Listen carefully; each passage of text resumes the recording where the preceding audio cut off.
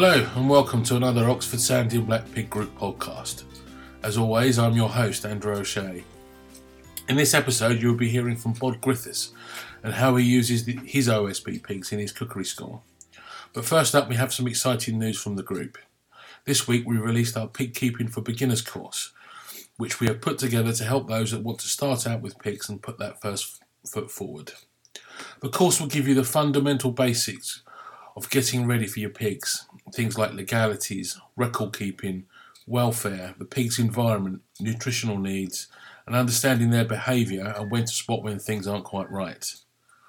So the course costs just £95 per person, and we're hosting them all over the UK by people that we've selected from the Oxford Sandy and Black Pig Group. We have a few initial dates already set up for 2020, but we're adding more all the time. If you wish to find out more, have a wander over to oxfordsandyandblackpiggroup.org. Right, let's hear what Bod Griffiths had to tell us about his cookery school and Oxford Sandy and Blacks.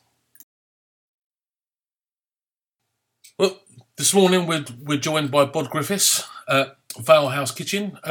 Morning, Bod. Morning. How are we? Good, thank you very much. Thank you for taking the time to join the podcast with us.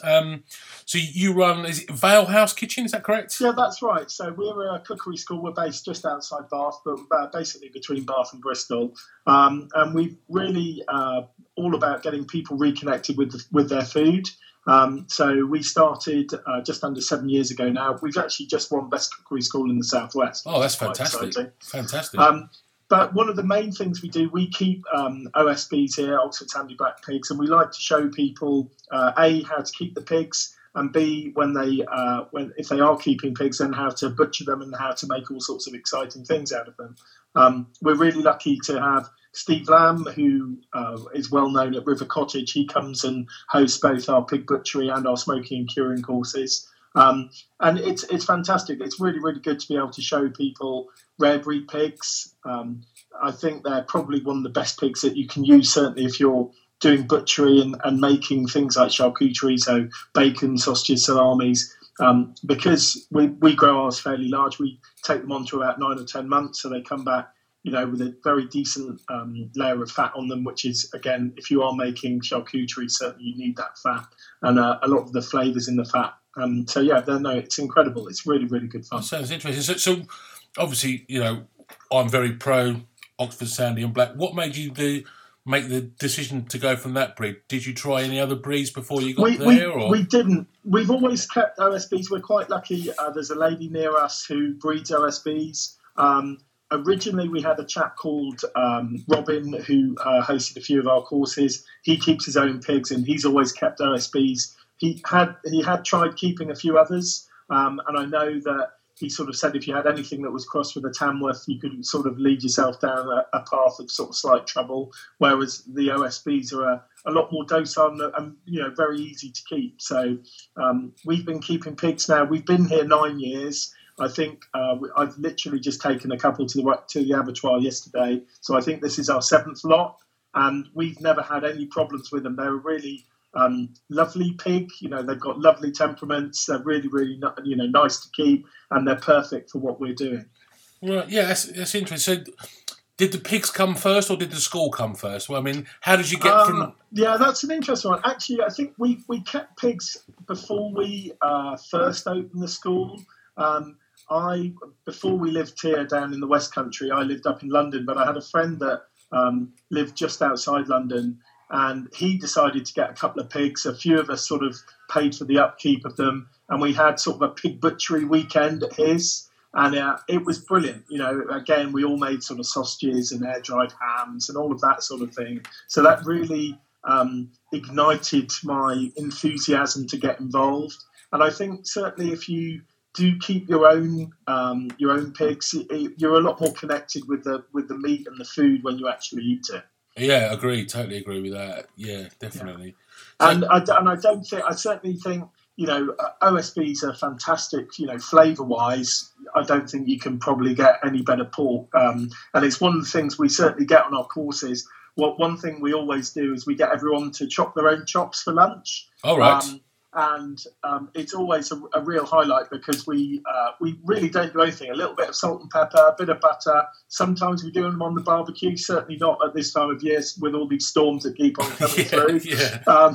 But even if you just pan fry, finish them off in the oven, and everyone always says, my God, I don't think I've ever had pork that tastes like this. We're quite lucky. We've got the pigs live in an orchard. We generally always get our pigs late summer, early autumn, so normally around the beginning of September. Certainly the last couple of years, we've had so many apples and pears that we always, that the pigs get the fair share of all of those as well. And people always say, "Oh yeah, I think I can taste the apples in it." So they really are an absolutely delicious pig to eat, I have to say. They are. I mean, sounds like they're spoiled with all those apples and pears. We only ever get 3. The bit of land that we keep them in isn't huge, so we get 3 at a time. They do get spoiled rotten, I have to say. And why not? So I also understand that you recently got an award. Is that correct? Yeah, that's right. So we won Best Cookery School in the Southwest. It was in the Food Magazine Readers Awards, and a lot of that I think is down to the amazing tutors we have, but also because we really want to show people where their food comes from and sort of get them reconnected with their food as such. We do have a lot of people when they come and they see the pigs and then they sort of come back up and we then show them how to butcher them and everything. And I think it's that. And then they always end up eating some of the pig on the day as well. So I think that whole sort of field to fork aspect is really, it's really important to me. It's really important to our ethos. And we've had people come on our courses and then go up to set up sort of little charcuterie companies.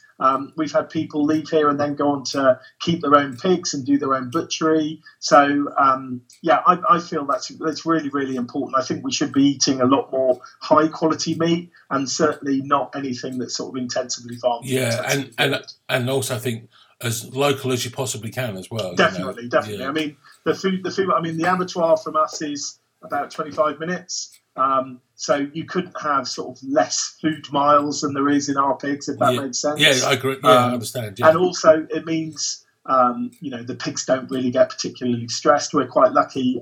The abattoir we go to is a really small abattoir. It's really not a commercial abattoir at all. It's actually one of the local abattoirs where they train a lot of the vets. And, they have really, really high welfare standards and it's great. So you are eating as local and as organic sort of meat as you can, if that makes sense.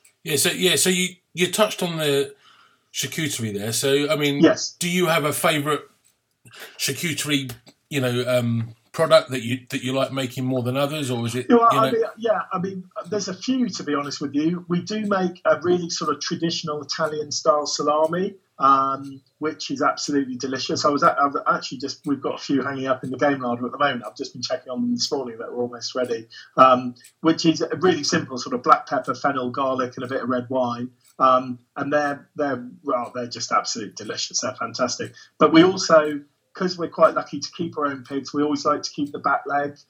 We do make quite a bit of air-dried ham. All right. We've got a huge one actually up in the school at the moment that we've just tucked into that was it's been hanging up for just over 18 months.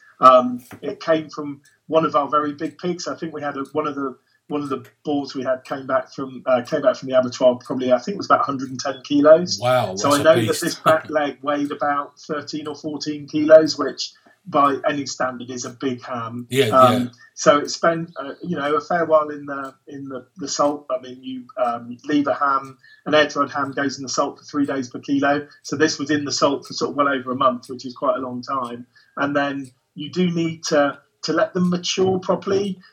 We always say if you are going to make an air-dried ham, hang it up for at least 6 months. A year is ideal, to be honest. But this one definitely needed longer, so we've hung it up for 18 months, and God, is it good? I bet it is, yeah. It's amazing. It's amazing.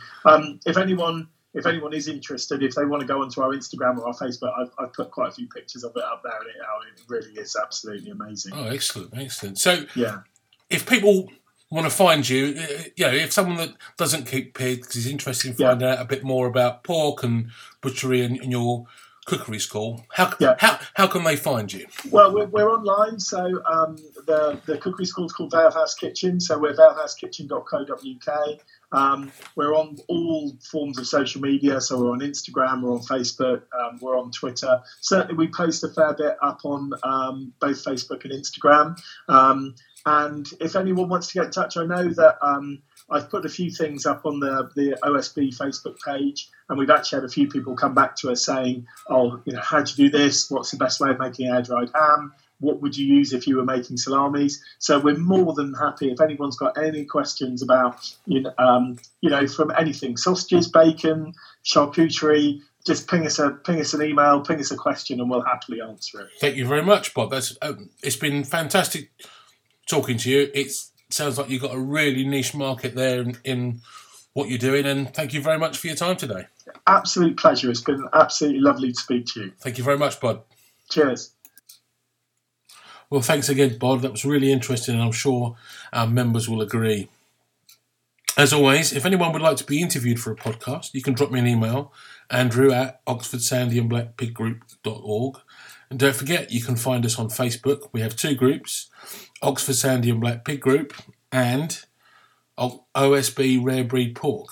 You can also find us on Twitter @OxfordPig and on Instagram, Oxford Sandy Black Pig Group. Well, until next time, I've been your host, Andrew O'Shea. Happy pig keeping.